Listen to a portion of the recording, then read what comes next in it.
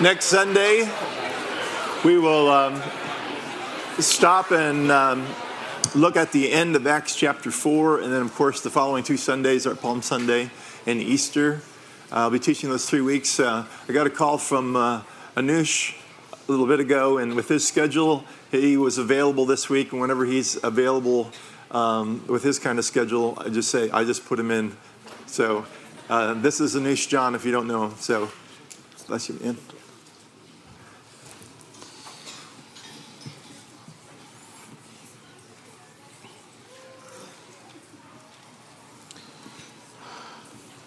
20 minutes on the clock, my brain is sweating, my pencil's racing through pages, my hands are crying, I can't take it anymore. My eyes cry onion tears, oh no, 10 minutes left. One passage blank, one response half done, the pale chalk in my teacher's hand mocking my pain as she erases the numbers and says, 2 minutes left. Smoke is coming out of my ears. What does dismal mean? I need an ambulance. My heart is going to come out. My hands have a cold. It's shaking as I circle the letter B. I'm drunk. I'm shrinking. The room is getting bigger. Help. 5, 4, 3, 2, 1. Time's up. That was a 7th grader taking a test. This morning we are going to look at what is the mother of all tests in Genesis chapter 22.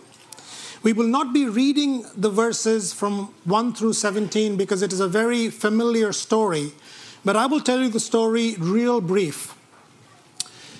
God had given Abraham a son after 25 years of waiting. At age 100, Abraham had a son. It was a promised son, the son of all the past promises that God had given him. Years later, God asks him to sacrifice that son to see how Abraham would respond. And Abraham responded appropriately by going for the sacrifice. He took his son and 2 servants, went up to this place called Moriah, left the 2 servants down at the bottom of the mountain, went up with his son. His son carried the wood, he carried the knife and the fire, went up to the mountain. He built an altar, laid his son on the altar, bound him there. And then as he was about to bring the knife down into his son, God told him to stop. And then he stopped, he turned around, and he saw a ram that was caught in the thicket, and he sacrificed the ram instead of his son.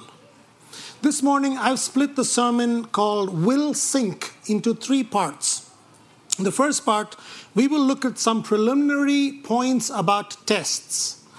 In the second part, we will answer the question, why does God test us? And thirdly, we will look at will sink.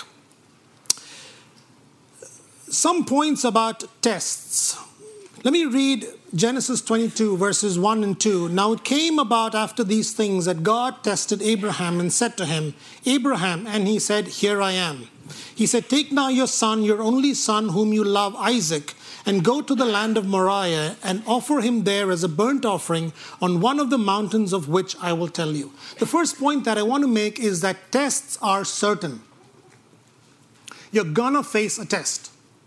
You're going to face tests, multiple tests. God will test us. Exodus 16 verse 4 says, the Lord said to Moses, behold, I will rain bread from heaven for you, and the people shall go out and gather a day's portion every day, that I may test them. God was testing them every day. Tests are the rule, not the exception. A.W. Tozer said, it is doubtful whether God can bless a man greatly until he has hurt him deeply. A lot of the hurting deeply will come during our tests. In John chapter 6, Jesus has this huge homily about being the bread of life.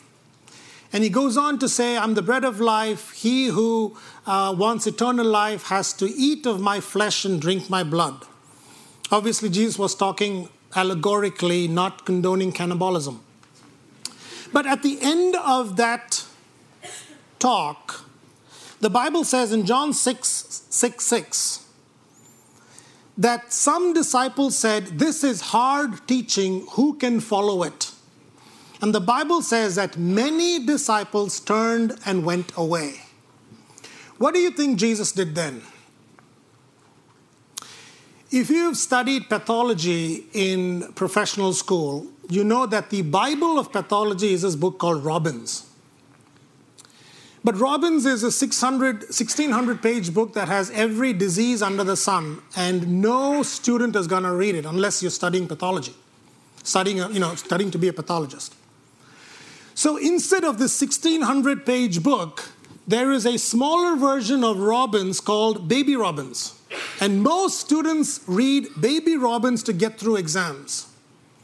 What do you think Jesus said when many of his disciples turned and left? Do you think he said, wait, there is a baby version of the Christian faith. You don't need to follow this hard part of the Christian faith. There is a baby version of it. No. You know what Jesus said?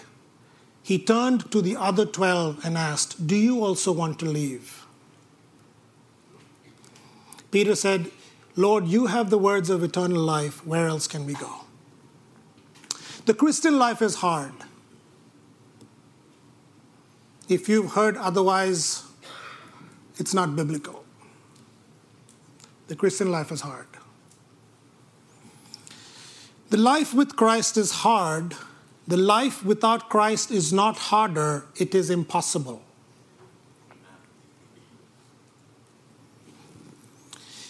The second point that I want to make about testing is that it builds character. God tests us to build us up. James 1:13 says that God does not tempt anyone. So the difference between tempting and testing is that temptation is from Satan. Testing is from God. Temptation is to drag us down, to cause us to sin. Testing is to build us up. Nowhere in Scripture has God promised to give us a comfortable life. Not there. You would say, in Isaiah 40, verse 1, it says, "Comfort, comfort, O my people." Yeah, but that's after a period of exile. So that doesn't count.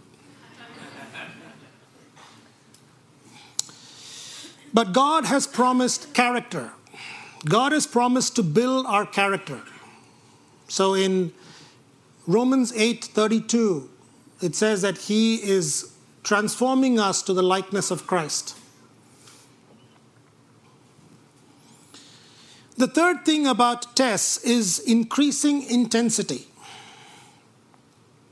Now, I want you to look at the progression of severity in the tests that Abraham had. His first test was in Genesis 12, and his last test was in Genesis 22. Look at the comparison between these two tests. In the first test, it said, "Go by yourself from your country to the land that I will show you." In the last test, it said, "Go by yourself to the land of Moriah. I will tell you about it." In the first test, it said, "Separate yourself from your family." In the last test, it says, "Separate yourself from your son by killing him."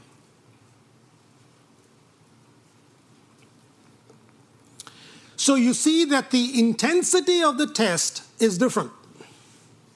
The test is essentially the same, but the intensity is different. All tests are essentially, at its core, the same. God is building us up.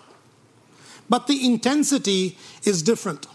If you were a first grade student and you went for your math exam, you expect a question, what is 10 plus 9? But if you were a 12th grade student, you would not expect that question. You would expect a question on integral calculus or something. What is the rate of change? Wouldn't you? But if you were a 12th grade student and you went for your math test and the test said, what is 9 plus 7? That is an insult to your intelligence.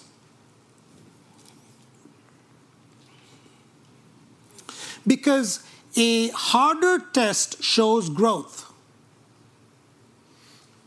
If you are sitting with what is 9 plus 5 for the last 7 years, it means that you've not passed it the first time and the subsequent 4 times. If you're having tests that are the exact same for the last 10 years, it means that we have not been passing those tests.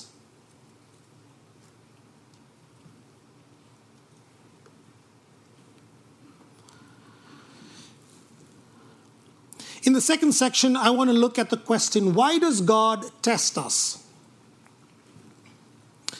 There are many reasons, but I want to look at 3 reasons. The first reason why God tests us is to see the expression of our faith in Him. Verse 5, Abraham said to his young men, "Stay here with the donkey, and I and the lad will go there, and we will worship and return." You see the faith of Abraham there. In verse 7, Isaac spoke to Abraham, his father, and said, "My father," and he said, "Here I am." He said, "Behold the fire and the wood, but where is the lamb for the burnt offering?" Abraham said, "God will provide for himself the lamb for the burnt offering." Now, God gave Abraham many promises. From Genesis chapter 12 following, there are many promises that God gave Abraham. And all those promises depend on the fact that there is an Isaac. The existence of Isaac is critical to the fulfillment of all the promises that God gave Abraham. And then God gives a command to sacrifice Isaac. On one side are all the promises for which Isaac needs to exist. On the other side is the command which, if obeyed, would nullify the basis on which the promise exists.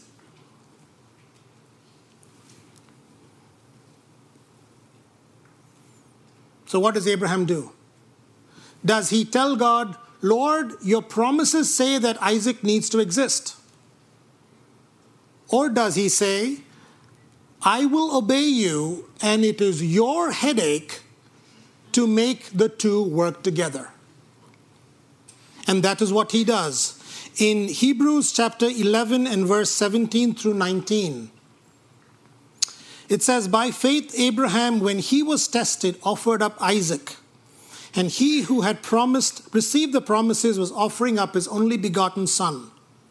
It was he to whom it was said, 'In Isaac your descendants shall be called.' He considered that God is able to raise people even from the dead." So in Abraham's mind, he thought, "I'm going to obey God, and if God wants to fulfill all these promises, God will raise Isaac from the dead." Abraham based his faith on the word of God, not on the apparent contradictions of his command. Let me give you examples of promises that are constantly challenged by our circumstances. Do all things work together for good?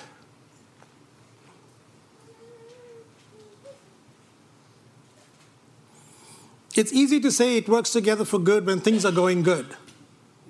But when things are going bad and continue to remain bad, we ask ourselves, really? Is this true? We can ask ourselves, what if the Christian faith is not true?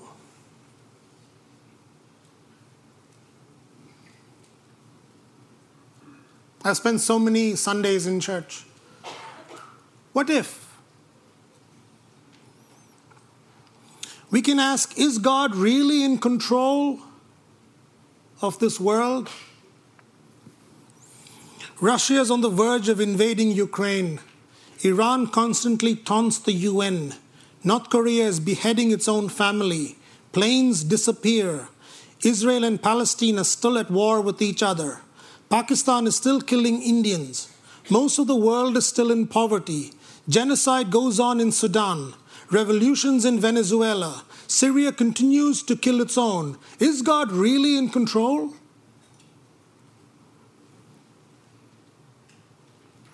Or we may ask, is God really with me? Does he answer prayers? Again, it's fine if everything is going fine. But if you're the parent that's praying for your son to come back to the faith for the last 10 years, or if you're the mother that's praying for her daughter to come back for the last 15 years, then doubt begins to creep into your mind and you ask, is God really with me? And does prayer really work?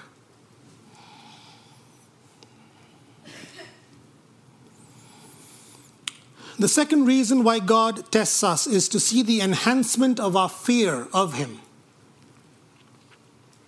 Verse 12 says, he said, do not stretch out your hand against the lad and do nothing to him, for now I know that you fear God. Abraham's fear of God was revealed. The fear of God is not something that people in the West usually want to hear about. I've actually had a lady come to me and say that they are not comfortable with that concept, that God needs to be feared. But respect and reverence is well understood in the East. Let me give you a couple examples. When I grew up in India, one of the rules of respect was that if somebody older than you walked into the room, you stood up. No matter how old you were, if somebody older than you showed up to the room, you stood up. If 25 people came who were older than you to the room, you stood up 25 times. In the East, nobody would refer to a senior pastor as Kim. They would call him Pastor Kim. Never, ever Kim. That was just the way it was. So for Abraham, it was easy for him to understand reverence. God wants us to fear him. God is not your buddy. I know it says, I have called you friends, Jesus said in John 15. But God's not your buddy. God wants and demands respect. He is the eternal, powerful, almighty creator with knowledge and wisdom far beyond our wildest imagination. He demands respect.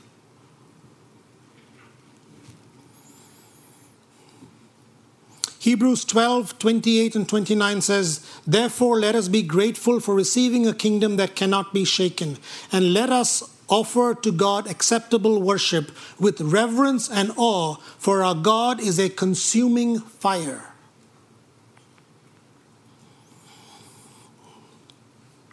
What is it that keeps us from sin? Is it the fear of God and therefore the fear of judgment, or the love of God? What is it that keeps us from sin? The fear of God or the love of God? How many of you have ever gone faster than the legal speed limit? Come on. Wow. All right. Let's try again this time. Let's be honest in church. How many of us have gone faster than the legal speed limit? There you go. Okay. How many of us have gone faster than the legal speed limit and not been caught? There you go. Perfect. How many of us have gone faster than the speed limit and been caught? Okay. Would you stop going faster than the speed limit if you were not caught or caught? Caught. It is the fear of judgment that keeps us from sin. Exodus 20 verse 20 says, Moses said to the people, do not be afraid, for God has come in order to test you, in order that the fear of him may remain with you, so that you may not sin. The more we sin, the more he will test us, so that he can build fear in us so that we will not sin.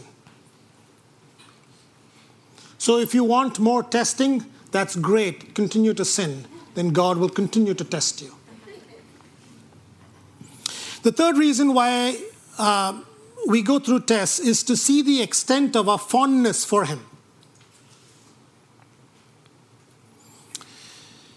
In Deuteronomy chapter 13 and verse 3, it says, "You shall not listen to the words of that prophet or that dreamer of dreams, for the Lord your God is testing you to find out if you love him." In John chapter 21, we have the story of how Jesus, when he was crucified, 7 of his disciples went away back to their old profession, including Peter. And the Bible says that they were up all night and they couldn't catch a single fish. And they were out in the middle of the lake, and Jesus was on the shore. And Jesus said, "Cast your net on one side." The Bible says they cast their net, and there were 153 large fish that were dragged to shore. Once all the fish came to shore, Jesus confronts Peter and asks him, "Do you love me more than these?"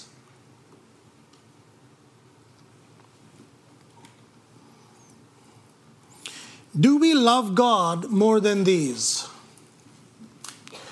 Do we love the gifts more than the giver? James 1 says that every good and perfect gift is from above, coming down from the Father of heavenly lights.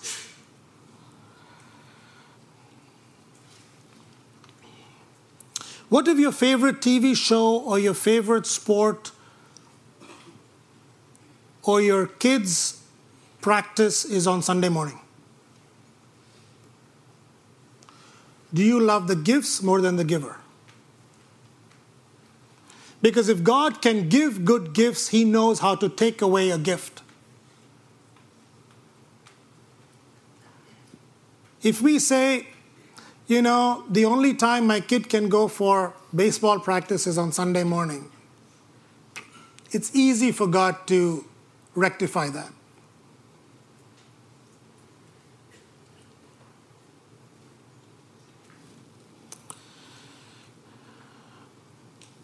Lent in Orthodox Christianity is a period of 40 to 44 days before Easter, and was started to show penance and sacrifice and fasting. But Lent now, as we see it, is kind of a downplay of what it was intended for. So we have people sacrificing ridiculous things. I will not talk to my cat for 40 days. Or I will not watch Sherlock for 40 days.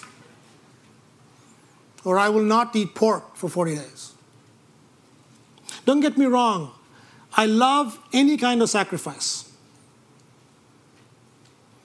But the problem with giving God a pittance is that we are delusioned into thinking that that is enough.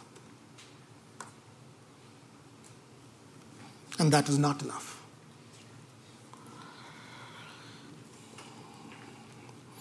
It's like when you go to a restaurant and you order food.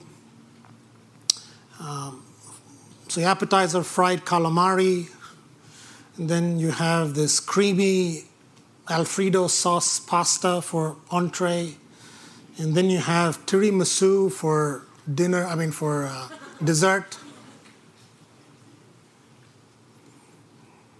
and then you have diet soda.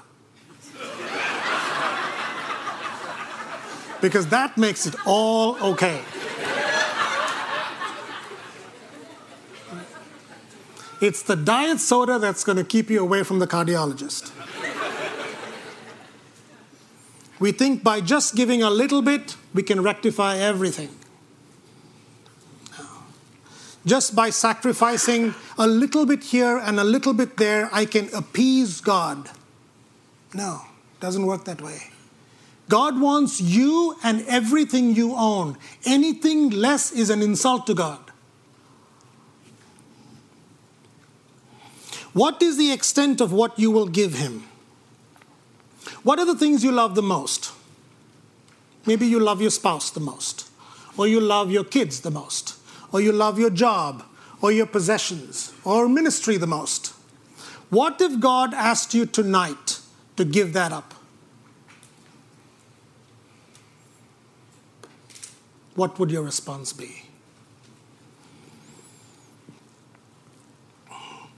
If it is impossible to give it up, it means that you love God second.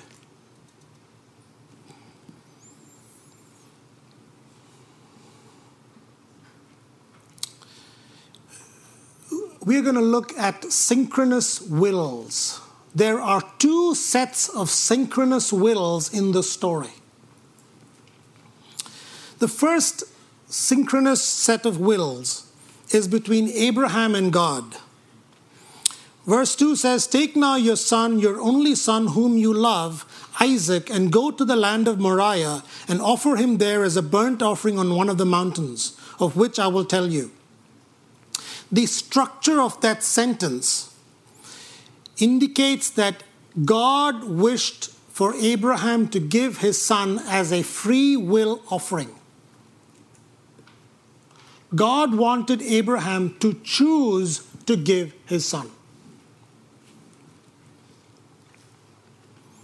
So disobedience was an option.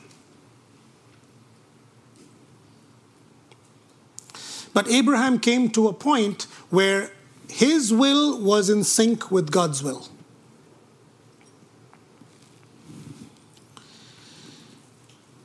Does your will align with God's will? If he were to ask you something. God detests the second place. If there is a dyssynchrony, guess who has to change? I'll give you a hint. It's not God. Jim Elliot was killed at the age of 28 by the Huarani people of Ecuador, whom he was trying to evangelize. And this is what he said: "Is it not, for all its sting, a wonderful way to live? To dream and want and pray almost savagely, and then to commit and wait and see him quietly pile all dreams aside and replace them with what we could not dream, the realized will."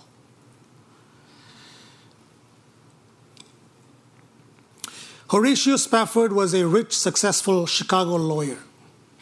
He and his wife, Anna Spafford, were well known in 1860s Chicago, not only because of their legal and their business endeavors, but because he was good friends with a famous preacher by the name of D.L. Moody. In 1870, however, things started to go wrong. The Spafford's only son was killed by scarlet fever at the age of 4. In 1871, the Great Chicago Fire completely burnt down all his investment holdings along Lake Michigan. So Horatio Spafford decided to take his family, his wife, and 4 daughters on a vacation to England. Not only did they need the rest, but they were also going to help D.L. Moody in one of his evangelistic crusades in England. And so in November of 1873, the Spaffords went to New York from Chicago, where they were to catch the French steamer Villa de Havre across the Atlantic. But just before they were to set sail, a business reason caused Spafford to have to go back to Chicago. So he didn't want to spoil the family vacation. He told his family, his wife Anna and 4 children, to continue on to England, and he would follow them at the next available opportunity. 9 days later, Spafford received this telegram that said, from his wife, that said, "Saved alone." On November 2nd, 1873, the Villa de Havre had collided with the Lochern, an English vessel, and in 12 short minutes sank, killing 226 people on board. Anna Spafford bravely stood on the deck while her 4 daughters clung to her, around her. But eventually the raging waters would get her daughters one by one by one. Anna herself was knocked unconscious and fell on a plank and therefore survived. Upon hearing the terrible news, Horatio Spafford boards the next ship out from New York and goes to London. In the middle of the journey, The captain of the ship called Spafford to the deck and said, "This is where I believe the De Havre sank." The water at that point was 3 miles deep. He was passing right over where his 4 daughters had met their watery end. He comes back to his cabin and writes these words: "When peace like a river attendeth my way, when sorrows like sea billows roll, whatever my lot thou hast taught me to say, it is well with my soul." Ladies and gentlemen, if you can say it is well with my soul when you are going through your worst life circumstance, I promise you that your will is in sync with God's will. But there is another synchrony of wills in this story. That of Abraham and Isaac. Abraham was about 120 years old. Isaac was 18 to 20 years old. If there was a physical altercation between a 20-year-old and a 120-year-old, who do you think would win?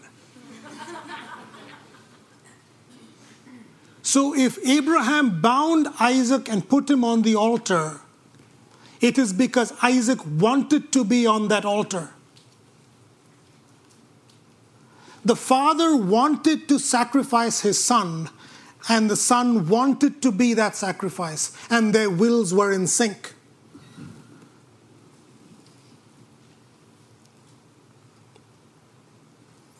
God the Father wanted to sacrifice his son. For God so loved the world that he gave his son.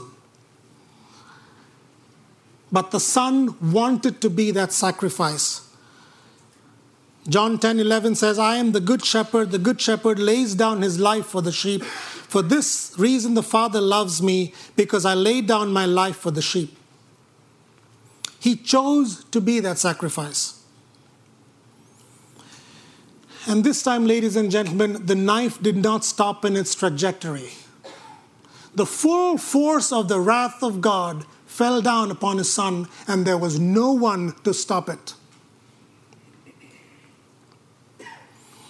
If God wanted to save his son, he would have had to let go of you and me. And if God wanted to keep you and me, he would have had to let go of his son. In 2004, Gillian Searle of Perth in Western Australia, her husband and their 2 sons aged 5 and 2 went to Thailand for a Christmas vacation. But on December 26th, disaster struck. A massive earthquake occurred with resulting tsunamis that killed over 230,000 people in 14 countries with waves up to 100 feet high. Gillian and her family were at this beach resort when the waves came in. Her husband had gone up to their room to get something, so Gillian was here with her 2 children at the swimming pool when the waves came in. With one hand, she grabbed onto something stable, and then she had to make a choice. In a split second, she had to choose whether she was going to save the 5-year-old or the 2-year-old.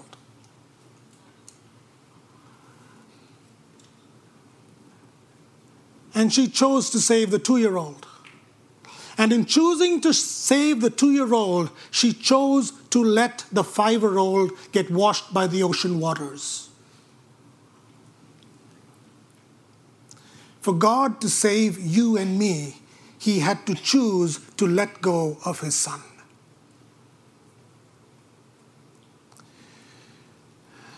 If there's anyone here who's never invited Jesus into your life, I'm going to ask you to stand up and we will pray. If there's anyone here who wants to respond to the sermon in any way, I'm going to ask you to stand up and we will pray together. If God is asking you for the thing that you love the most and you cannot give it, it means your wills are not in sync. You can stand up and we will pray together. As we sing the song that says, "It is well with my soul,"